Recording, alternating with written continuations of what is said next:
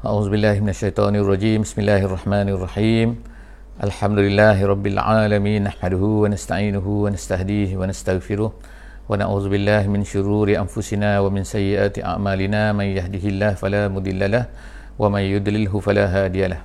Nashhadu an la ilaha illallah wa nashhadu anna Muhammadan 'abduhu wa rasuluh. Allahumma salli ala sayyidina Muhammad wa ala alihi wa sahbihi ajma'in. Alhamdulillah, bersyukur pada Allah Subhanahu wa taala, salawat dan salam kita panjatkan kepada baginda Nabi sallallahu alaihi wasallam. Alhamdulillah, hari ini kita dapat bertemu sekali lagi dalam sesi tadabbur harian. Alhamdulillah, hari ini kita berada bersama-sama di muka surat 261. Insya-Allah hari ini kita akan bersama-sama di surah Ibrahim ayat 43 sehingga ayat yang ke-52. InsyaAllah ayat yang ke surah Ibrahim ayat 43 sehingga ayat yang ke-52, muka surat kita 261 insyaAllah hari ini.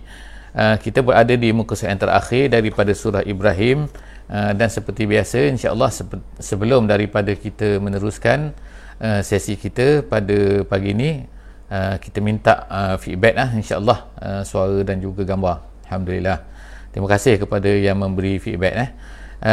InsyaAllah hari ini kita akan tengok apakah yang diceritakan oleh Allah Subhanahu wa taala di dalam muka surat ini. Secara ringkasnya kita katakan bahawa di dalam muka surat ini Allah Subhanahu wa taala menceritakan tentang keadaan, salah satu daripada gambaran Allah taala menceritakan tentang keadaan orang-orang kafir apabila hari akhirat nanti. Dan kemudian Allah Subhanahu wa taala menceritakan juga keteguhan, iaitu kepastian bahawa Nabi itu adalah merupakan utusan Allah Subhanahu wa taala, dan bagaimana Allah Subhanahu wa taala menceritakan juga ancaman-ancaman kepada orang-orang Quraisy, orang-orang kafir pada bila-bila masa saja yang tidak mahu menerima agama.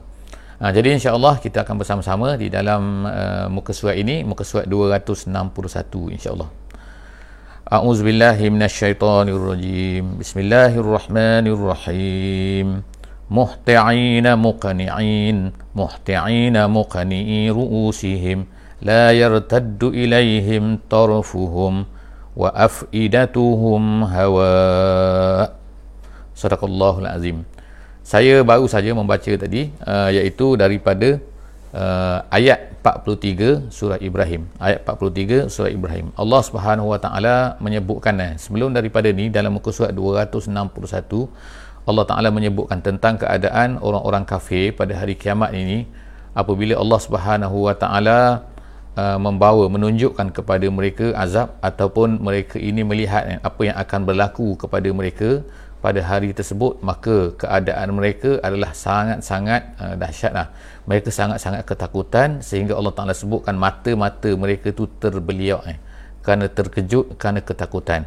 Dalam ayat ini, ayat 43 ini, kita terus akan dapat melihat gambaran Allah Subhanahu Wa Ta'ala ceritakan keadaan mereka pada hari tersebut, iaitu Allah Ta'ala sebutkan keadaan orang-orang kafir pada masa itu. Mereka ini muhti'in. Erti muhti'in ini iaitu melari dengan cepat, berlarian. Muhti'in, bersegera. Bersegera apa? Iaitu terpaksalah mereka ini dihalau dalam keadaan terpaksa, dan mereka ini lari cepat apabila dipanggil.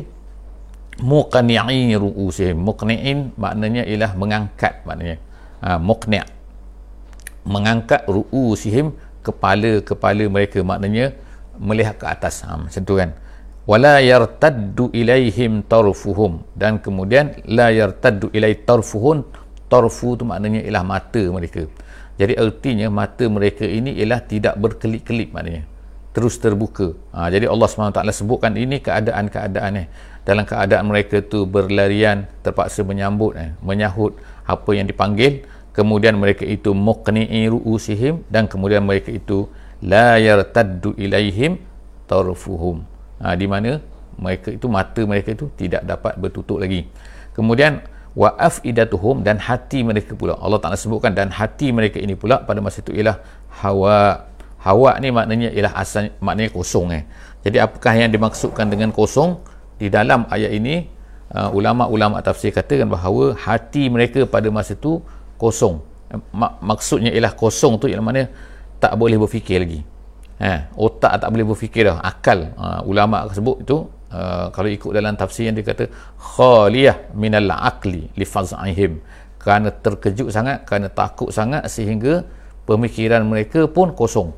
Jadi mereka tak boleh nak fikir apa dah pada masa tu. Jadi itu adalah keadaan mereka. Jadi kemudian seterusnya, dalam ayat seterusnya iaitu ayat 44 ni, ayat 44, Allah Subhanahu wa taala menyebutkan bahawa memberi suruhan, memberi perintah kepada Nabi kita sallallahu alaihi wasallam, wahai Nabi, maknanya wa anzirin nas. Oleh kerana itulah maka wahai Muhammad, anzirin nas, anziri, berilah peringatan kepada manusia, iaitu takutlah kan kepada manusia ini yang berada di hadapan kamu wahai Muhammad, iaitu orang-orang Quraisy lah. Kalau kita pada hari ini, iaitu orang-orang kafir ni, orang-orang kafir, orang tak nak beriman ni, beri ancaman kepada mereka, beri peringatan kepada mereka, takutkan kepada mereka terhadap apa yang akan berlaku nanti, iaitu apa? Hari yauma ya'tihim al-azabu, iaitu akan datang ni, hari yang mana akan datang azab ini kepada mereka. Yauma ya'tihim al-azabu fayaqulul lazi. Lalu Allah Subhanahu wa taala kata, memperingatkan bahawa pada hari tersebut, jaga-jaga kan, nak ingatkan kamu sikit ni, iaitu pada hari tersebut Allah Taala kata akan berkatalah fayaqulul lazina zalamu. Apa akan berkata? Rabbana, mereka akan berkata, orang-orang zalim ni, orang zalim ni maksudnya ialah orang-orang yang kafir kepada Allah Subhanahu wa taala, mereka akan berkata Rabbana akhirna ila ajalin qarib. Akhirna ni maksudnya ialah balikkanlah kami semula kepada dunia ni. Maknanya janganlah engkau ya Allah, maknanya bila mereka takut sangat keadaan ni.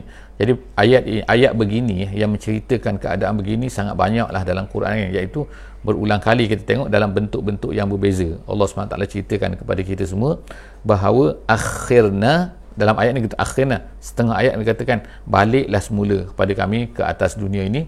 Sebab apa? Konon-kononnya lah, jangan Allah Ta'ala kata Rabbana akhirna, mereka kata ila ajalin qarib, kepada satu ajal yang dekat. Ajal yang dekat itu bukan ajal mati tapi tempoh yang dekat, maknanya minta sekejap saja kalau boleh kan, minta sekejap saja balik ke dunia ini. Apa yang dia kata? Nujib da'watak. Tengok kan, tujuan apa nak balik ke dunia tu? Allah Ta'ala beritahu kepada mereka ni akan berkata nujib da'watak, iaitu kami akan sambut seruan kamu. Maksud seruan kamu iaitu Nabi lah. Jadi makna seruan Islam lah kita kata. Jadi orang kafir ni nak minta kepada Allah Subhanahu wa taala supaya kembalikan semula ke dunia ni untuk mereka apa? Walaupun sekejap. Tujuan dia adalah untuk menyahut seruan balik. Jadi atas dunia ni bukan nak menyahut seruan, tapi atas dunia ni bahkan menolak seruan daripada Allah Subhanahu wa taala, kemudian bahkan mencerca, kemudian mentakzib, mendustakan, mengatakan Nabi itu dusta dan macam-macam lagi. Jadi sekarang ni tiba-tiba dah sampai ke akhirat, barulah kata nak balik semula. Akhirna, lambatkanlah kami, balikkanlah kami ke atas dunia ini ila ajalin qarib nujib da'watak. Da'watak itu ialah ajakan kepada tauhid lah. Dulu tak nak terima, jadi kemudian Allah Ta'ala kata wa nattabi' ar-rusul. Kemudian mereka cerita bahawa mereka nak balik ke dunia ni kerana apa? Kerana satu, nujib da'watak, yang kedua akan kami ikut nattabi' ar-rusul, rasul-rasul. Jadi maknanya kami nak ikutlah. Kalau umat Nabi Isa, nak ikut baliklah Nabi Isa. Kalau umat Nabi Musa, nak ikut balik Nabi Musa. Mereka tak naklah dulu menentang Nabi Musa, menentang Nabi Nuh, menentang Nabi Ibrahim, menentang Nian. Tiba-tiba sekarang mereka pun nak balik.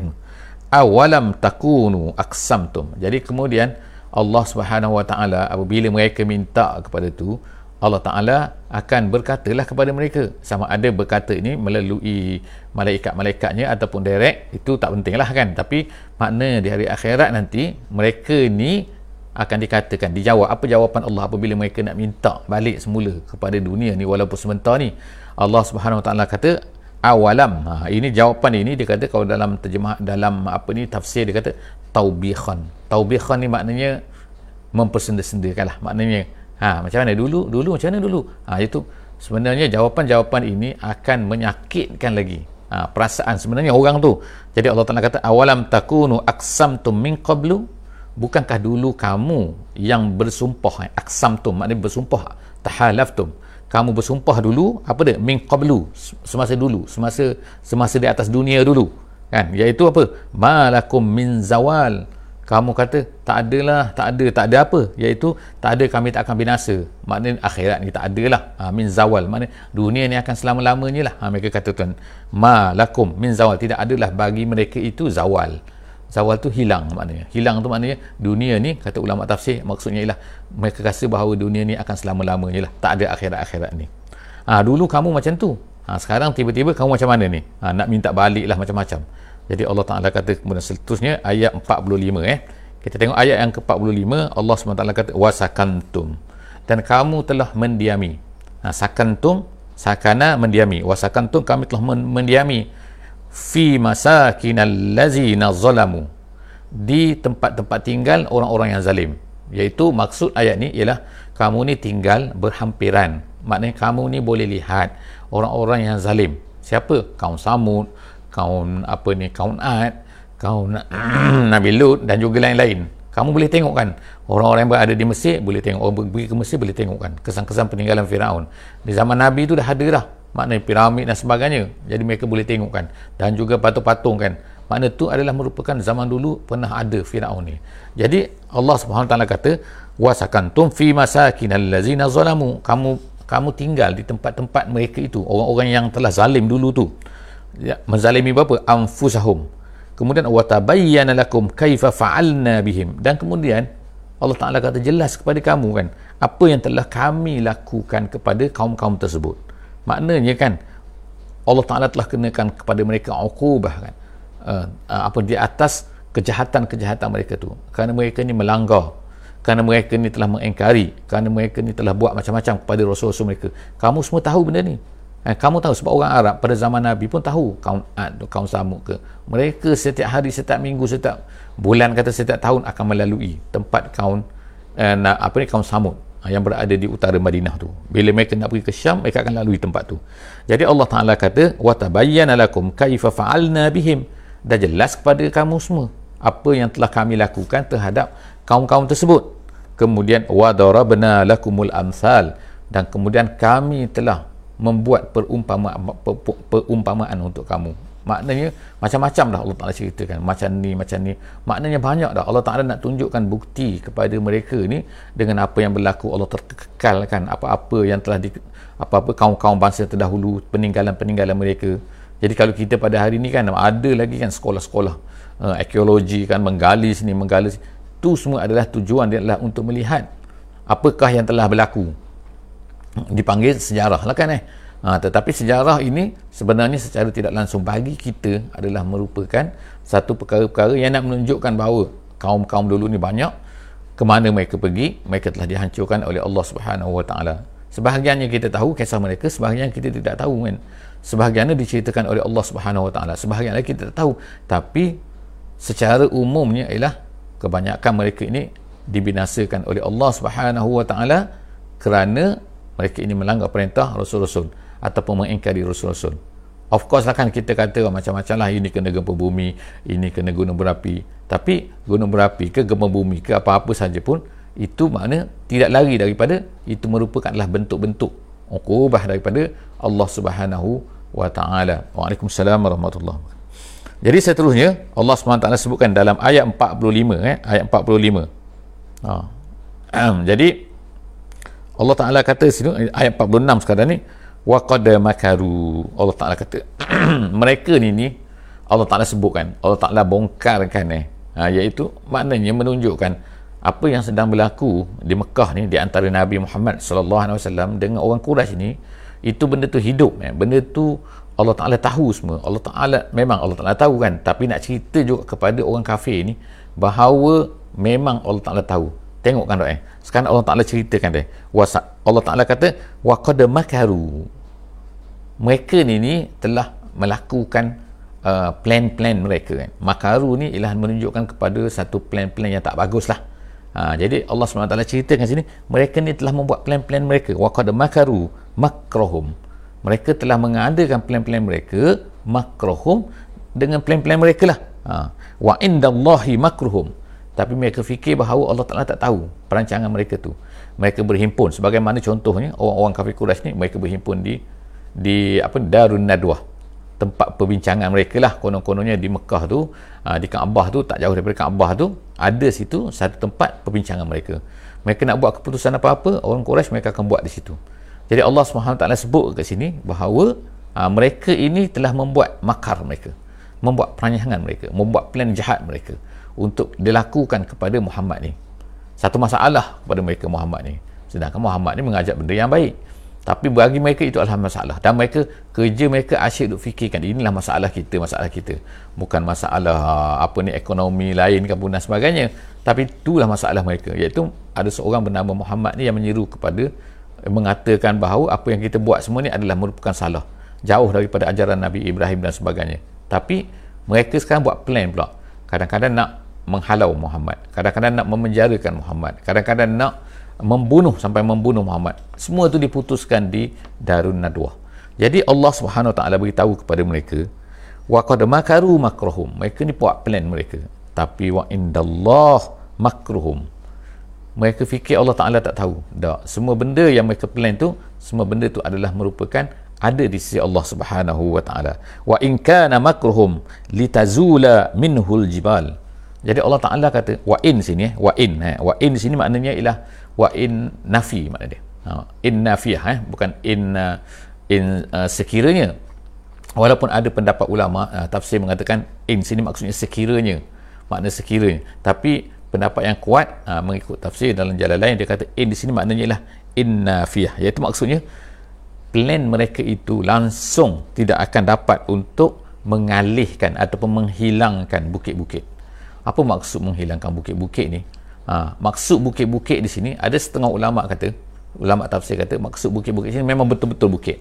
Maksudnya plan mereka bukan hebat pun, tak hebat sangat pun, nak alihkan bukit pun tak boleh. Jadi itu Allah Ta'ala kata. Satu pendapat ulama lagi mengatakan bahawa maksud bukit-bukit sini ialah bukan bukit-bukit hakiki tu, tapi maksud bukit sini ialah Islam. Kenapa? Kerana Islam tu adalah satu benda yang kukuh, yang teguh, yang tak bukan boleh dibuat, di plan apa-apa awak nak hancurkan, dia tak boleh kan. Itu bukit ni. Jadi apa yang Allah Ta'ala sebut sini, wa in kana makruhum litazula minhul jibal, maknanya mereka tak mungkin pun akan dapat menghilangkan Islam ni. Allah Ta'ala dah beritahu awal-awal kepada mereka, mereka plan macam mana, mereka nak buat macam mana pun tak boleh mereka menghilangkan bukit-bukit ni. Sebab apa? Sebab ia terlalu kukuh, Islam ni terlalu kuat. Itu ada dua pendapat. Kita kata sini ada beberapa pendapat, satunya pendapat begini, satunya pendapat begini terhadap in dan juga terhadap jibal. Jadi harapnya insya-Allah boleh faham. InsyaAllah. Seterusnya kita akan masuk ayat yang ke-47. 47 Allah SWT sebut, fala tahsabannallah, jangan kamu menyangka bahawa Allah itu mukhlifa wa'dihi rusulah, bahawa Allah itu tidak akan menunaikan janjinya kepada Rasul-Rasul. Apa janji Allah Ta'ala kepada Rasul-Rasul? Iaitu akan memberikan kemenangan. Akhirnya Allah Ta'ala akan hancurkan orang-orang yang menentang Rasul-Rasul. Sekarang ini, adakah mereka fikir Allah Ta'ala tak akan tunaikan? Walaupun nampak macam pada masa tu, pada masa Nabi kita SAW tu berada di Mekah tu, seolah-olahnya macam dipermain-mainkan, diperkotak-katikkan, dihalau sana halau sini, dituduh ini dan macam-macam lagi. Nampak macam Muhammad ni tak dapat kemenangan apa-apa. Tetapi ingat Allah Ta'ala kata Allah ini tidak akan fala tahsabanna, jangan kamu sangka Allah Ta'ala ini mukhlifa wa'dihi rusulah, janji Allah kepada Rasul Allah Ta'ala akan tunaikan. Cuma bila ketikanya bagaimana, tunggu. Jadi begitulah juga kita ingat, bila kita baca ayat ni, kita ni orang Islam yang bawa agama, maka kita kena ingatkan bahawa Allah Ta'ala pasti akan menunaikan janjinya. Cuma bila keadaannya bagaimana, caranya bagaimana, terpulang kepada Allah Subhanahu Wa Ta'ala. Yang penting ialah kita menunaikan syarat-syaratnya. Apakah syarat-syarat untuk mendapat kemenangan itu, syarat-syarat untuk mencapai kejayaan, syarat-syarat untuk itu yang patutnya kita fikirkan bagaimana, adakah kita melakukan ataupun kita tak melakukan. Bukannya kita berfikir kenapa Allah Ta'ala tak tolong, kenapa kan, sedangkan kita tidak menunaikan apa yang sepatutnya kita buat. Tunaikan syaratnya, insya-Allah Allah Ta'ala akan tolong kita kan, lambat laun kan.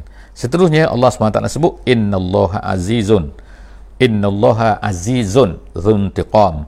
Allah Ta'ala kata Allah itu maha aziz, Allah itu maha perkasa. Kenapa dia tak boleh buat? Tak boleh. Dia boleh kan. Kemudian dzuntiqam, dia mempunyai, kalau kita kata membalas, dia akan membalas tindakan orang-orang yang buat jahat ni. Fikir Allah Ta'ala ni akan biarkan keadaan macam tu saja berlaku kan? Tidak. Allah Ta'ala mesti akan balaskan juga. Cuma bagaimana, itu kita kata serahkan kepada Allah Subhanahu wa Ta'ala. Ayat 48 kita tengok Allah Ta'ala kata yauma tubaddalul ardu ghairal ardi was samawat. Allah Ta'ala sebut bahawa pada hari kiamat nanti, ini hari kiamat kan, bagaimanakah keadaan hari kiamat? Bumi ni masih ada ke? Ni bumi yang kita pijak sekarang ni, adakah masih ada? Tidak. Allah Ta'ala akan hancurkan bumi, langit semua akan ditukarkan oleh Allah Subhanahu Wa Ta'ala dengan bumi tempat kita tinggal, tempat yang lain. Langit pun lain. Di mana? Inilah tanda dia, iaitu ayat yang menyatakan perkara ni, iaitu Allah Ta'ala kata yauma, pada hari itu, tubaddalul ardu ghairal ardi, maka bumi yang kita pijak sekarang ni tak ada lagi, telah dihancurkan. Jadi macam mana nak balik? Kalau orang kafir tak diminta nak balik ke dunia. Dunia mana? Dunia dah tak ada dah kan. Sekarang ni dunia yang kita pijak ni dunia lain ni. Dalam hadis disebutkan bahawa tempat kita akan berada nanti tu, itu dia kata ialah satu bumi yang putih bersih, dikatakan naqiyah, sebagaimana diriwayatkan di dalam hadis-hadis yang sahih. Jadi pada masa tu itu bumi tu adalah bumi lain kan. Kemudian was samawat, dan begitu juga langit pun lain dah. Kemudian wa barazu lillahil wahidil qahhar, pada masa tu semua akan dihadapkan. Barazu maknanya dizahirkan. Dizahirkan maknanya semua tu akan muncul, akan dibawa ke hadapan Allah Subhanahu Wa Ta'ala untuk dihisap, akan menghadap. Barazu maknanya menghadap, tak ada orang boleh sembunyi-sembunyi dah kan. Barazu, mereka itu muncul semua lillahi, untuk menghadap Allah Subhanahu Wa Ta'ala al-wahid al-qahhar, yang esa dan juga yang maha perkasa. Kemudian ayat 49, kita tengok ayat 49 sekarang ni. Allah Ta'ala berkata wataral mujrimin, pada hari itu kamu akan tengok orang-orang mujrim. Orang-orang mujrim, orang-orang yang jahat. Orang mujrim ni dalam bahasa modernnya, kalau bahasa moden ialah penjenayah tu, orang mujrim dia panggil. Orang yang ditangkap polis, orang yang masuk penjara, orang yang dihukum bunuh orang buat macam ni kepada mengganggu kehidupan manusia lain kan, dan sebagainya, itu dipanggil mujrim. Jadi Allah Ta'ala melabelkan mereka ni sebagai mujrim. Yalah, mereka ni kalau kita tengok atas dunia ni, kadang-kadangnya bukan buat kacau orang pun, mereka hidup sendiri kan, tapi kufuran itu merupakan satu mujrim, satu kita kata satu dosa yang besar, satu jenayah yang besar kan, apa kekufuran tu. Jadi sebab itulah orang-orang kafir ni Allah SWT sebut sini, mereka ini akan wataral mujrimin. Macam mana keadaan mereka pada hari itu? Allah Ta'ala kata yauma izin, pada hari itu muqarranina fil asfad. Muqarranin ialah iaitu kita sebut perkataan qarin. Qarin tu maknanya bersama-sama, maknanya itu maksud qarin. Jadi muqarranin iaitu mereka ini akan, kata tafsir jalan lain, mereka ini akan bersama-sama diikat. Diikat bersama-sama. Dikata dalam tafsir, dia kata ialah bersama-sama dengan syaitan-syaitan mereka, iaitu dengan yang jahat yang menghasut mereka, dengan berhala-berhala mereka, semua tu diikat. Jadi gambaran yang kita tengok kan, kalau kita tengoklah pada hari ni, kadang-kadang tu ada kan, kita tu tengok gambar-gambar orang-orang yang setengah-setengah orang tu diabadikan, lalu diikat dengan rantai-rantai kan. Jadi kita bayangkan macam itulah kan. Allah Ta'ala kata muqarranina fil asfad. Asfad tu maknanya ikatan rantai maknanya. Jadi mereka tu diikat bersama-sama. Jadi nak lari ke mana lagi kan? Diikat kan. Dan dalam tafsir lain dikatakan pula bahawa besi pengikat tu bukan besi-besi biasa kan, besi-besi yang panas, dan itu pun suka menyeksakan. Jadi mereka semua tu diikat. Jadi kita bayangkanlah orang-orang mujrim dalam keadaan yang dahsyat tu kan, bahawa keadaan mereka itu diikat, dibawa ke hadapan Allah Subhanahu Wa Ta'ala. Kemudian sarabiluhum min qatiran. Allah Ta'ala kata sarabil tu maknanya ialah pakaian mereka. Maknanya yang dahlah mereka tu diikat tadi tu, kemudian tu pakaian mereka dipakaikan pula tu min qatiran. Qatiran ni ada dua makna. Yang pertama sekali yang maksud dia kata ialah tembaga-tembaga cair tu, ataupun yang kata ialah seperti tar yang buat jalan raya kita tu, itu tar yang cair tu maknanya panas lah kan. Kalau kita tengok kena panas matahari, dia tak cair, walaupun kita pijak kadang-kadang atas jalan tar tu sangat-sangat panas kan, tapi itu tak cair lagi. Ini tar yang cair kan, yang dipanaskan sampai cair tu. Kemudian wataghsha, Allah Ta'ala kata wataghsha wujuhahum annar, kemudian ditutup pula muka-muka mereka itu dengan api neraka. Seterusnya ialah ayat yang itu, ayat yang ke-50 Seterusnya kita tengok ayat yang ke-51. Allah Taala ceritakan lagi liyajzia. Kenapa Allah Taala buat macam tu kepada mereka ni? Allah Taala buat macam tu kepada mereka. Mereka dikenakan dalam keadaan-keadaan macam tu adalah liyajziyallahu kulla nafsin ma kasabat. Allah Subhanahu wa taala membalas mereka, mengenakan balasan begitu adalah semua orang kulla nafsin ma kasabat, mengikut apa yang usaha mereka. Mereka buat macam tu atas dunia, maka layaklah mereka dapat macam ni. Jadi janganlah kata bahawa Allah Taala ni zalim, Allah Taala tak adil, Allah Taala kenapa buat macam ni kepada manusia. Tapi kita ingatkan Allah Taala buat macam tu semua adalah kerana membalas apa yang mereka buat atas dunia ni. Mereka buat, Allah Taala menyeru, Allah Taala hantar rasul-rasul kan, Allah Taala rasul-rasul tu bersusah payah untuk ceritakan Islam kepada mereka, tiba-tiba mereka tak layan, tiba-tiba mereka buat tak endah, tiba-tiba mereka buat suka hati. Jadi Allah Taala kata kat sini, tengok kan, liyajzia. Jadi Allah Taala akan buat macam tu untuk membalas. Innallaha sari'ul hisab, dan Allah itu maha sari' al-hisab, iaitu sangat cepat balasannya.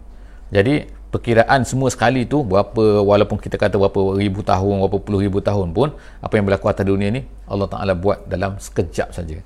Sebagaimana disebut dalam setengah hadis ialah dibuat dalam masa setengah hari saja, setengah hari dunia. Tapi bolehkah kita katakan kenapa Allah Taala tak boleh nak buat maknanya kun fayakun? Allah Taala boleh buat kan, tapi Allah Taala nak menunjukkan bahawa kiraan kiraan bahawa maknanya Allah Taala buat betul-betul, maknanya nak menunjukkan kepada manusia ni bukanlah tak ada benda kan, tak, tengok semua orang nampak kan, ni awak telah buat, ni awak telah buat, dan begitulah kan, dan benda tu berlaku dengan sangat cepat. Kemudian haza, ini adalah ayat yang terakhir, katakan ini adalah ayat yang terakhir daripada surah Ibrahim. Jadi apa kata Allah Subhanahu Wa Taala? Haza, iaitu Quran ini adalah merupakan, Allah Taala kata balaghun linnas, adalah merupakan satu benda yang nak disampaikan kepada manusia. Semua benda isi Quran, apa yang Allah Ta'ala cerita dalam surah Ibrahim pun, ini adalah haza balaghun linnas, satu benda yang disampaikan kepada manusia. Waliyunzaru, dan mereka itu diberi peringatan bihi, supaya mereka ni sepatutnya dapat peringatan lah daripada Al-Quran ni, apa yang Allah Ta'ala cerita ni. Tapi setengah-setengah tu jadi sia-sia kan, mereka pun tak baca, mereka pun tak dengar, mereka tak nak faham, mereka menolak, mereka mengatakan dusta dan macam-macam lagi. Jadi Allah Ta'ala kata waliya'lamu annama huwa ilahun wahid, dan supaya mereka tahu, untuk inzar mereka, dan juga supaya mereka ni tahu, mereka tahu apa? Annama huwa ilahu, bahawa Allah Ta'ala itu huwa ilahun wahid, bahawa dia adalah Allah yang esa, Allah satu-satunya. Waliyazzakkara ul albab, dan semoga orang-orang yang ada albab, maknanya ada pemikiran, boleh berfikir, mereka ni akan ambil pengajaran, yatta'izu, mengambil pengajaran daripada apa yang telah diturunkan oleh Allah Subhanahu Wa Taala di dalam Al-Quran. Jadi alhamdulillah kita telah tamat kita kata surah Ibrahim. Jadi insya-Allah sesi akan datang kita akan bersama-sama lagi di muka surat yang ke-262 surah Al-Hijr, insya-Allah. Jadi insya-Allah terus bersama kita, insya-Allah, dan sebarkan kepada kawan-kawan yang lain, kepada sahabat-sahabat yang lain, hantar link kita ni kepada semua orang, insya-Allah moga-moga mereka mendapat manfaat. Dan jangan lupa pesanlah semua supaya like, supaya follow, subscribe, dan juga beri komen, insya-Allah, walaupun sedikit, insya-Allah, kepada semua, supaya kita dapat baiki lagi keadaan kita, membaiki cara kita, insya-Allah. Moga-moga Allah SWT akan memberikan rahmat dan berkat kepada kita semua. Wallahu a'lam bissawab. Jumpa lagi, insya-Allah. Kita tangguh dengan sama-sama membaca surah Wal Asr. Bismillahirrahmanirrahim. Wal asri innal insana lafi khusr illa allazina amanu wa amilus solihat wa tawasaw bil haqqi wa tawasaw bis sabr. Wassalamu alaikum warahmatullahi wabarakatuh.